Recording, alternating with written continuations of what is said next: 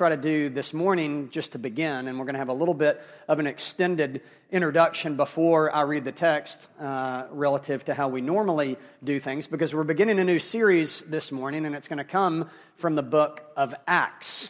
And there's a few things that I think are important for us to understand about the book of Acts before we read the text that we're going to look at today in Acts, and then before this 12-week study begins throughout the fall. So the book of Acts is really just a continuation of the Gospel of Luke. Luke wrote Luke, and Luke also wrote Acts. It's really one story in two parts. Historically, during their time, these scripture writers often wrote on papyrus scrolls, sometimes being rolled up and spread out in length of 35 feet, which is long in and of itself. And so some believe that, for example, Luke wrote this story in two parts simply because he ran out of room. And because the scroll was not 70 feet, it was 35 feet. Of course, we don't know this specifically and technically, just generally, we do know these were how things were written during that time. But it's important for us to remember as we turn this page from part 1 to part 2, clearly Luke is an eyewitness, Luke, that is the gospel, is an eyewitness account, a biography of Jesus, if you will. And the book of Acts has often been referred to as the history of the early or New Testament church. But it's important for us to understand that the book of Acts is not simply a historical book, but it's a continuation of the work of Christ through the power of the Spirit. It's a continuation of the gospel in the kingdom. In fact, many scholars and commentators would say that the book would more aptly be named the Acts of the Apostles, which begs the question, referring back to this idea of being tribalistic and using terminology that definitely people outside the church don't understand, and the church has such a problem that people inside the church oftentimes don't even understand terminology, and people like me, that is, preachers, are often to blame. So when we think about this idea of the book of Acts or Acts of the Apostles, it might be important for us to understand what an apostle is, because the book of Acts talks a lot about them, and we will be studying them for the next 12 weeks here on Sunday morning. And so an apostle simply means one who is sent. An ambassador, a delegate, that's the general term, but a biblical apostle, or an apostle as they're referred to in Scripture, are people that saw Christ. All right? So generally, an apostle is one who is sent, an ambassador. Specifically, biblically, an apostle is one who saw Christ or saw the risen Christ. The New Testament tells us, in fact, in 1 Corinthians and then also in Acts, that Paul was the last apostle. And that, for example, James, the brother of Jesus, when he passed on, he was not replaced, seemingly signifying that the apostolic age ended upon the death of these men that came into eyewitness, real-life contact with Jesus. And the book of Acts is about their story. The book of Acts is about the story of the gospel. The book of Acts is about the movement and the progress of the kingdom from a small group of people in a small geographic place to a massive expansion throughout the world. With this being said, I want to read to you a quote that I just candidly debated on reading or not. It's a lengthier paragraph, and it might sound a little scholarly, but we're going to do it anyway. And I'm going to let this lead us towards our passage. But I think if you can follow this, which I think you can, you'll find it fascinating. This is by a scholar named Larry Hurtado. And Larry Hurtado has written extensively on the first century Christianity. And in fact, he wrote one book entitled, "Why on Earth Did Anyone in the First 3 Centuries Become a Christian?" Why on earth did anyone in the first 3 centuries become a Christian? This will not be the last time in this series that you hear from Larry Hurtado. He says this: about 30 A.D., a new religious movement appeared, initially comprised of circles of Jews in Roman Judea. in which Jesus was central to its beliefs and practices. At some point thereafter, but certainly in the latter part of the first century AD, adherents to this particular movement began to be referred to as Christians, initially by outsiders. And by the second century, the movement became known as Christianity. During his early life, Jesus had become master to a group of followers, and likely they saw him as Messiah. Shortly after Jesus' state execution by crucifixion, there erupted among his followers the powerful conviction that God had raised him from death and exalted him to heavenly glory, thereby designating Jesus as Messiah and Lord. This conviction produced an even new and greater fervency among the circles of Jesus' followers. And within a couple years, at most, the movement had spread to other sites as well. Within a decade or two, it had spread to a number of cities in present-day Turkey and Greece, also to Rome, and likely to other places such as Egypt. Initially made up of Jews, the movement quickly expanded trans-ethnically to include non-Jews, Gentile converts, that is, former pagans, even people in 2018 in Knoxville, Tennessee. That's who we are. That's where this came from, and that's what this book is about. Acts 1 is the text that we're going to look at this morning, and I want to do something that I haven't done before, which is I want to break up the text, the reading of the text, because I want to read the first half of Acts 1, which is in your bulletin, and then I really want to focus on, and the rest of the sermon will be on Acts 6 through 8. But I want to read verses 1 through 5 and make one last point of introduction this morning for us. And then I'm actually just going to have you stand, as we typically do, for the reading of 6 through 11. But just listen to 1 through 5. Don't stand yet.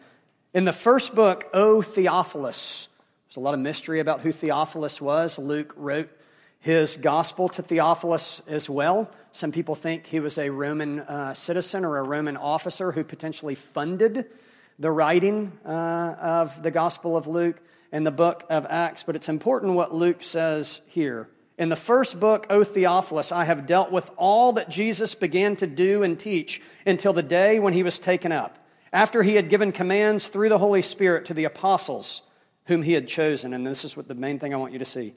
He presented himself alive to them after his suffering by many proofs, appearing to them during 40 days, speaking about the kingdom of God. And while staying with them, he ordered them not to depart from Jerusalem, but to wait for the promise of the Father, which he said, you heard from me.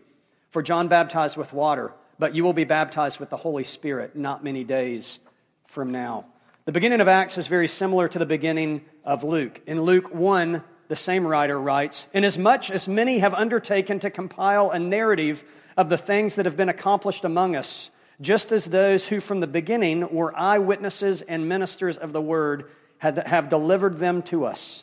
It seemed good to me also, Luke writes, having followed all things closely for some time past, to write an orderly account for you, most excellent Theophilus, that you may have certainty regarding the things you have been taught.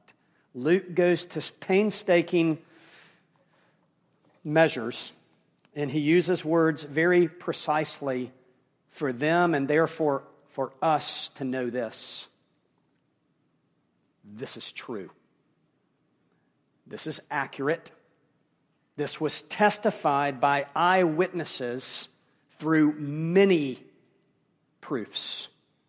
Even to this day in 2018, Jesus' body has never been produced by anyone. Even to this day, what we know, regardless of whether you believe it or not, and we could talk more in depth about this later, the Bible is the most well-attested document in the history of the world. And nothing objectively comes close. And Luke wants us to know that he's proven it and that it's true. And as a result of that, it's authoritative. And if none of that were true, then you shouldn't be here. Stand with me as we read this last section of Acts 1 this morning after an elongated introduction. Thank you for your patience. Acts chapter 1, starting in verse 6. So when they had come together, they asked him, Lord, will you at this time restore the kingdom to Israel? He said to them, it is not for you to know the times or seasons that the Father has fixed by his own authority, but you will receive power when the Holy Spirit has come upon you, and you will be my witnesses in Jerusalem and all Judea and Samaria and to the ends of the earth. And when he had said these things, as they were looking on, he was lifted up in a cloud and took out of their sight. While they were gazing into heaven as he went, behold, 2 men stood by them in white robes and said, Men of Galilee, why do you stand looking into heaven? This Jesus, who was taken up from you into heaven, will come in the same way as you saw him go into heaven. This is the word of the Lord. Pray with me. Father, we pray this morning that you would show us your truth and that your truth would set us free. It's in Christ's name we pray. Amen. You may be seated. As far as I can tell, nobody likes evangelism, especially the word in and of itself. But regardless of what your concept is or your aversion to the idea of evangelism, it occurs to me as well that everybody is evangelistic about something. No one wants to be proselytized, yet we all seem bent on making disciples, right? Now, it might not be so much religiously, and it might not be so intentionally, but the truth is, we can't get around it. Many of you are evangelistic about your workout. Others of you are seeking to make disciples of your diet. We all, to one degree or another, are evangelistic about new trends or sales or other aspects of life and culture together. We come across a good restaurant, and guess what? We become evangelistic. We are seeking to make disciples. We discover a new, beautiful part of the country, and we become evangelistic. We want to proselytize people in order to make disciples so they can enjoy what we enjoy. We do this almost inherently without thinking, something that I have become evangelistic about increasingly in the last year or so is the band the Avett Brothers. I've always liked them, but more and more recently, the more I get to know them, the more I'm moving into a love for them. I had an opportunity this summer to see them live after a Braves game in Atlanta, and they were fantastic. It was an incredible show on many levels, full band, very fun. And at one point, I had the privilege not only of witnessing and seeing them, but one of the Avett brothers, Seth Avett, came down from the stage, and I'm on the front row of Braves Stadium, and he kind of climbs up on the wall, that separates the seats from the field, and he's singing in this song, walking along the wall, kind of like a catwalk or whatever, and I grabbed his calf. And I was just excited. And he was there, and I was there, and then I came home from that, and I witnessed more about my love for the Avett brothers and told people that I saw them and touched them. Or him, Seth, that is, my new friend, Seth Avett. And then, interestingly enough, over this last summer, something that has grown in popularity among this band is this fantastic HBO documentary. And I understand that not all of you even know who I'm talking about, but what I'm doing right now is evangelizing about the Avett brothers. There's a documentary by HBO Films on them that is absolutely fantastic.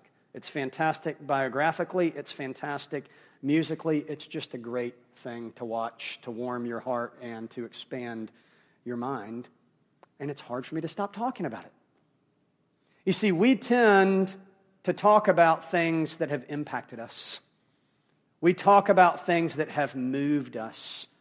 When we have been transformed, we become compelled and then therefore commissioned to share. Well, that's exactly what's going on around 33 AD in a small corner and pocket of Jerusalem. There's a group of people that have had their lives absolutely turned upside down and transformed.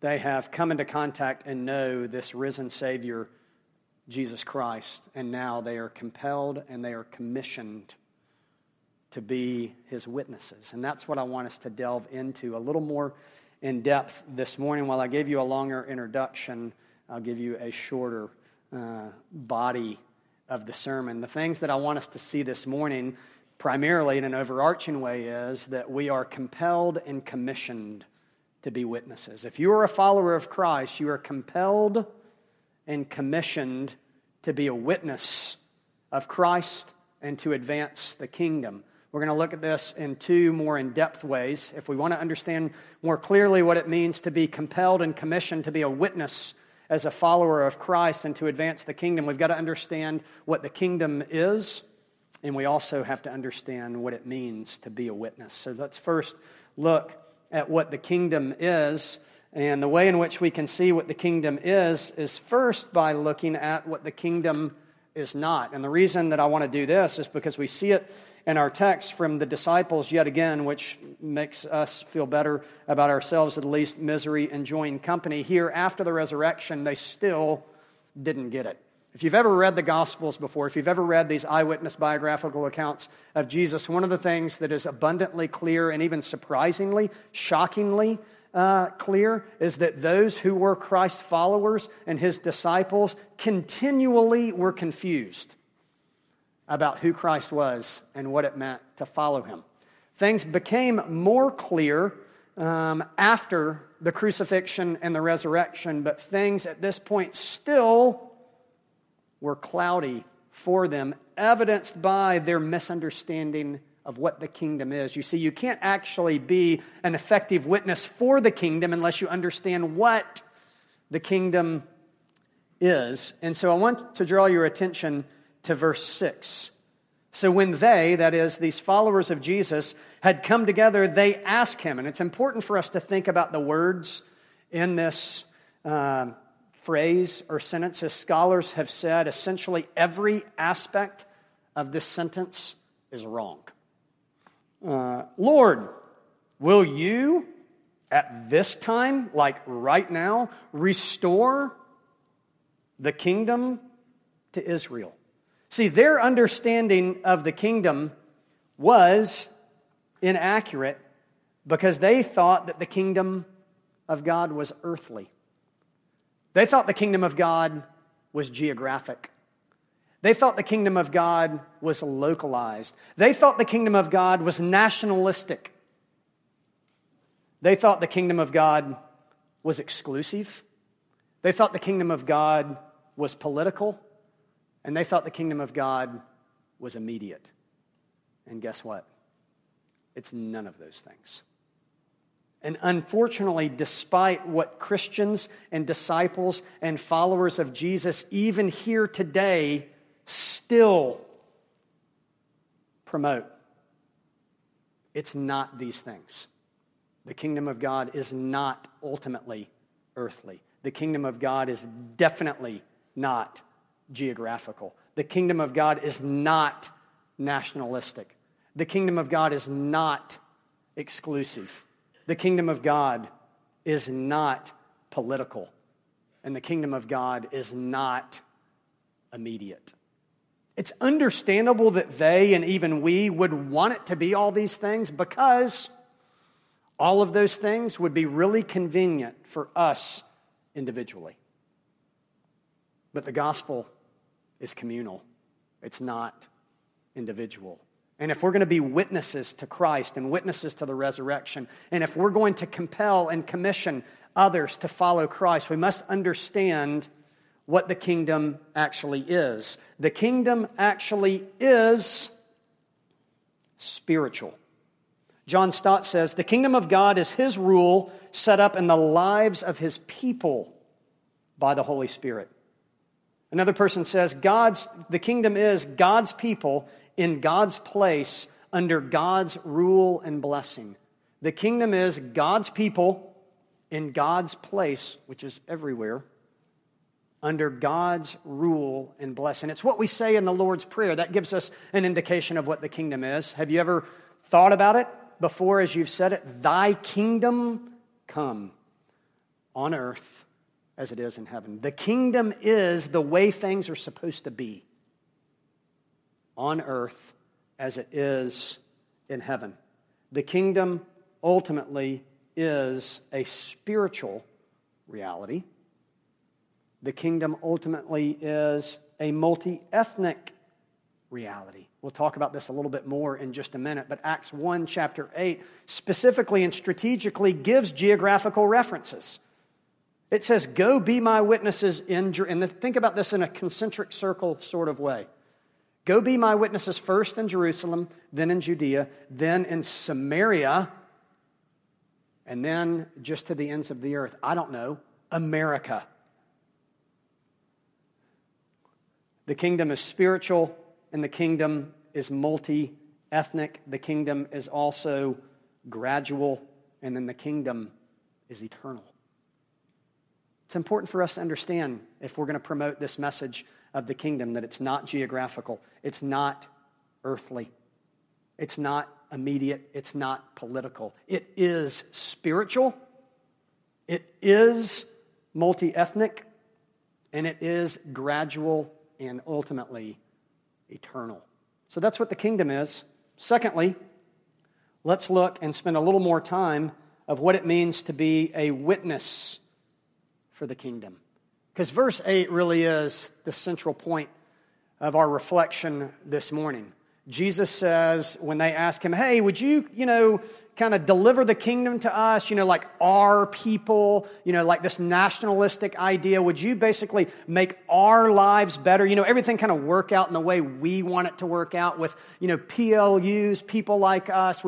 Jesus, would you kind of orchestrate that? I know you've kind of done a lot in your life and you didn't sin and then you died on the cross. I bet that was pretty terrible and now you've been resurrected. But now, it's kind of like about me. And it's about us. And can you kind of, put us in places of power and help us build our own tribe? And Jesus says, no, I'm not going to do that. However, I will do this. I'm going to give you power. I'm going to give you power that's actually unstoppable. I'm going to give you fervency that's not rooted in your own passion, but that's rooted in my passion. And this power and this fervency are going to change the world. And so here's what I will give you. The call and the commission to be my witnesses in Jerusalem, in Judea, Samaria, and the ends of the earth. The Greek word for the word, or the English word witness, is martus, simply meaning a martyr. That's interesting. So if we're going to be a witness of the kingdom, we must understand first what a witness is. Well, literally, a witness is a martyr who testifies to what they have seen and what they have heard, no matter the cost. A witness is a martyr who's willing to testify to what they've seen and what they've heard. It's similar to the story in Mark chapter 5 with the Gerasene demoniac, where Christ comes in and delivers in a pretty sensational and fantastic way this man who has been possessed with demons. Jesus heals him, dresses him in his right mind, and this man, of course, then wants to get out of where he is and go follow Jesus. And instead, Jesus says, no, I don't want you to come with me. I want you to stay here and tell others about what the Lord has done for you. That's what it is to be a witness. Simply telling others about what the Lord has done for you. John Newton, the historic hymn writer and British slave trader, understood this when he writes in the historic hymn, Amazing Grace, I once was blind, but now I see. That's it. That's what it means to be a witness. This is what the Lord has done for me. I once was blind, but now I see, and I'm testifying to this reality in my life. So a witness is a martyr who testifies to what they've seen and what they've heard and to what Christ has done in us. But let's delve a little bit more into this idea of being a witness and answer the question, why? Why do we witness? In Acts chapter 4, Peter and John are taken in by the authorities, and we'll look at this story in greater depth in a few weeks. But they put them in prison because they're preaching the gospel, and the gospel at this point is contagious. It's going viral, and the Roman officials and others don't know what to do about it, and so they just put them in prison, and then they talk about it, and then they bring them out, and they think, what are we going to do with these people? And they're like, here's what we'll do. We can't really arrest them. There's no legitimate charges. However, what we can do is tell them just to be quiet. And so they said, look, we're not going to keep you in jail. Nothing else is going to happen to you. Just one thing. We just need you to stop preaching the gospel. And Peter responds by saying, we can't help but to speak about what we've seen and what we've heard. That's why we witness, because we can't help it. We can't help to talk about what we've seen and what we've heard. We are compelled to do so. Thirdly, let's entertain this question of where we witness. So a witness is a martyr who shares a testimony about who they are. We do this, why? Because we can't help it. Because Christ has been a witness to us. Because Christ has come to us. Because Christ has loved us. We are called to love Him. We are motivated, not out of guilt, not ultimately out of duty, though there is a responsibility that followers of Jesus do have to witness. But the primary motivating factor is love. First and foremost, Christ's love for you. And then secondly, your love for others. That's why you witness. But then the question that I want to spend a little bit more time on is this idea of where we are to witness. And I already made mention that there's geographical references. And you don't have to know your geography historically in the first century too well to understand this idea of moving from near to far. Christ wants His ambassadors to go out first to those among them. I don't know, in their households, in their neighborhoods, in their schools, in places they frequent every day like work. I know it might not be as sensational just to live as a faithful presence in your everyday life, and I know the people that you interact with on an everyday basis know you better than anybody else, so boy, it's a lot easier to go do a mission trip to people that don't know you, right?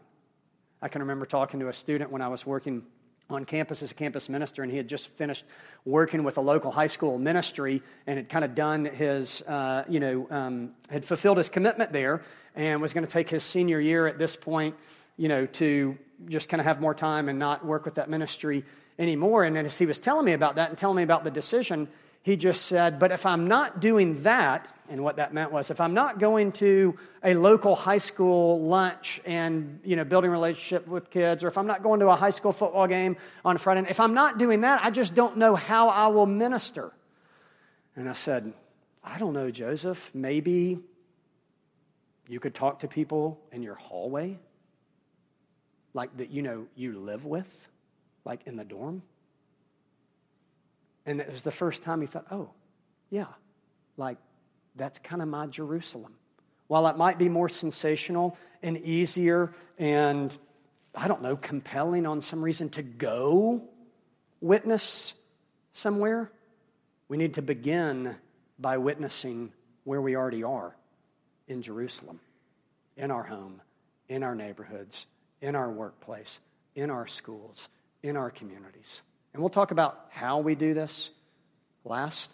But that's where we do it. We begin with where we are, and we do move out from there. There is a sense where mission is mobile, and that's important. And it moves beyond not only geographically, but even more importantly, it moves beyond our circles of preference. It moves beyond our nationalistic circles. It moves beyond our ethnic circles. It moves beyond our socioeconomic circles.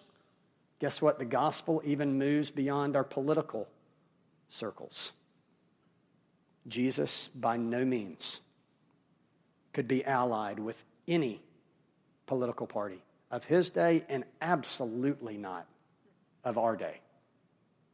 And we've got to realize this.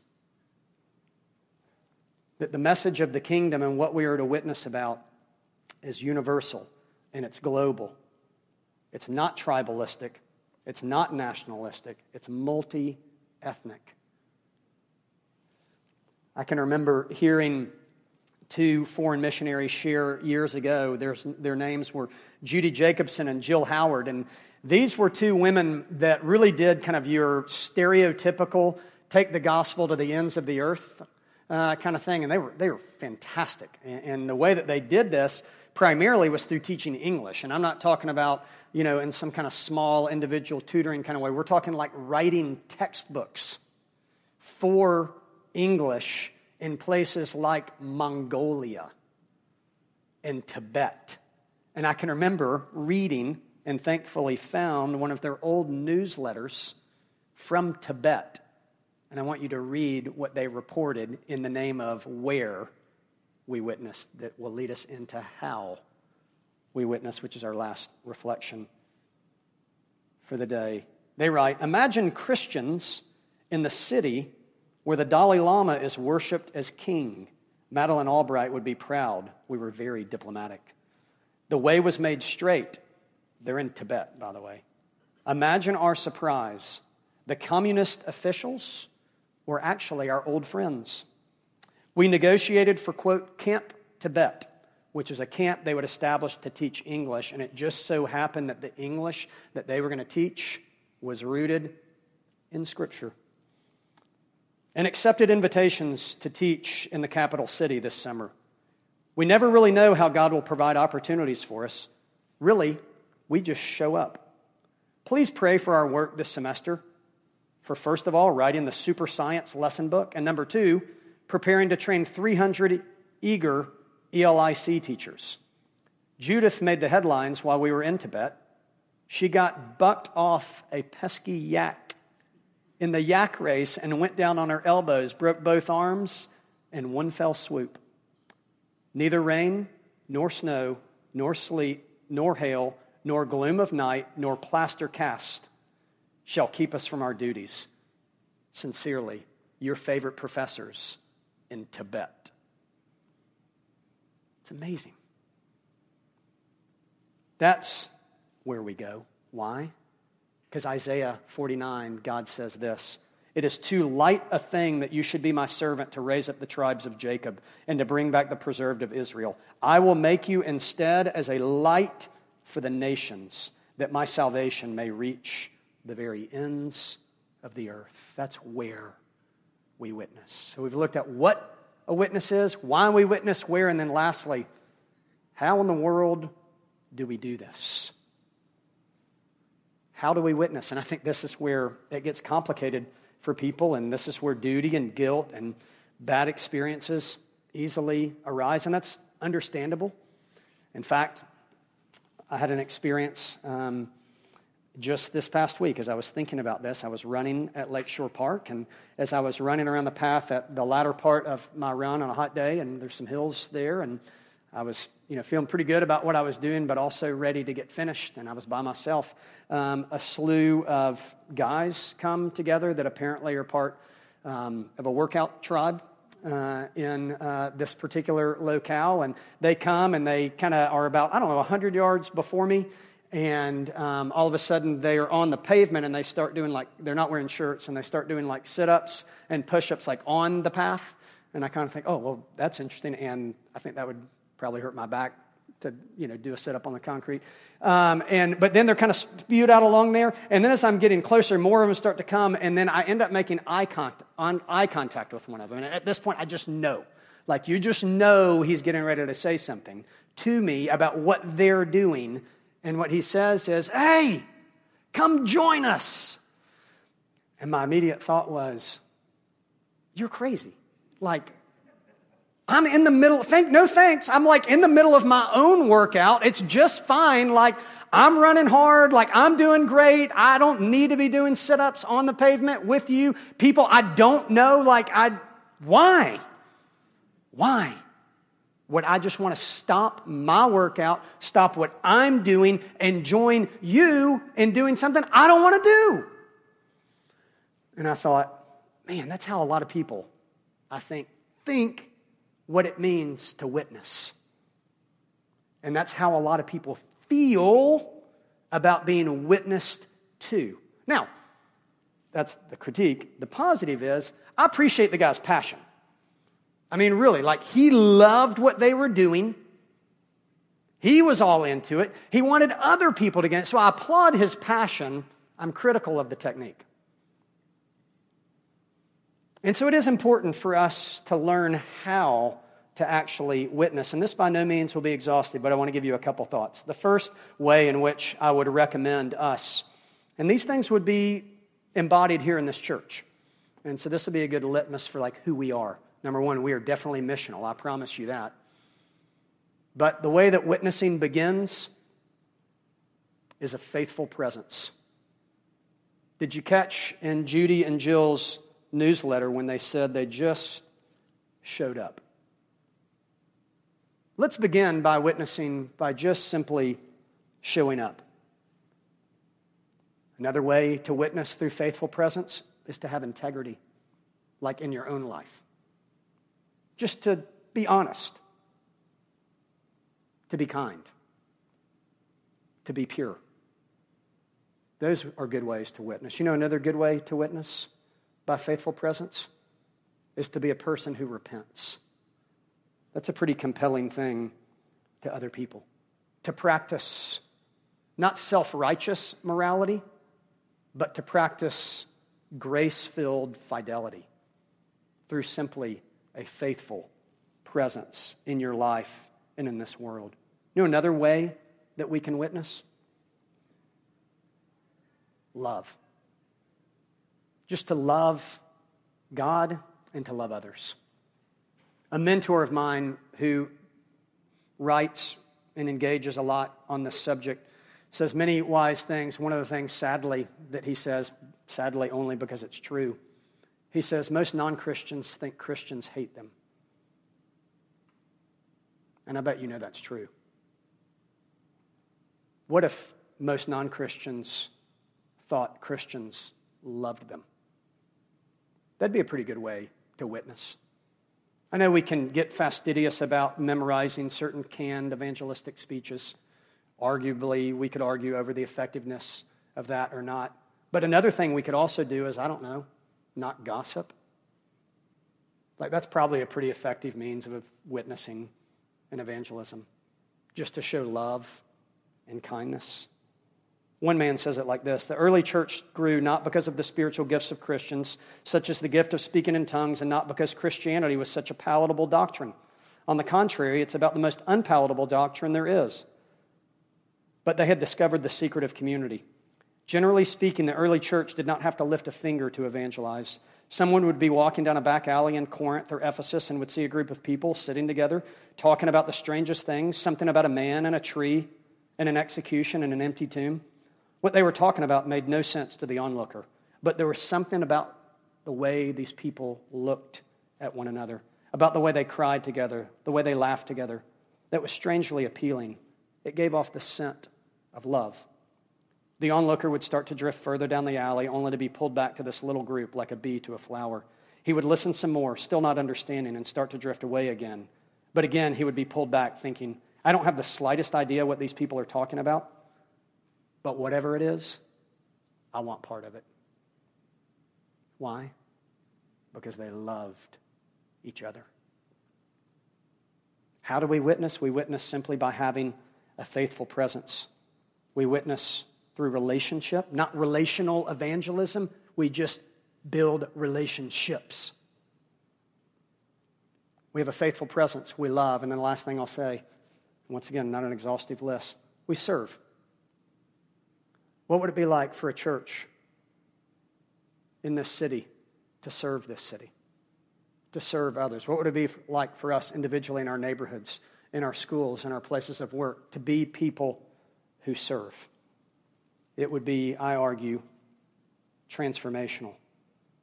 The Roman Emperor Julian in AD 360 is historically and famous for a quote he talked about. He talked about their religion of the day was losing ground. Meanwhile, in 360, Christianity in Rome was gaining steam and passion and adherence. And Julian, the apostate was his name, the Roman emperor, said, these Christians are crazy because they love and serve everyone. They not only care for their own poor, but they care for ours too. And as a result of that, it's growing. I pray that that would be us individually and collectively. Let's pray. Father, we thank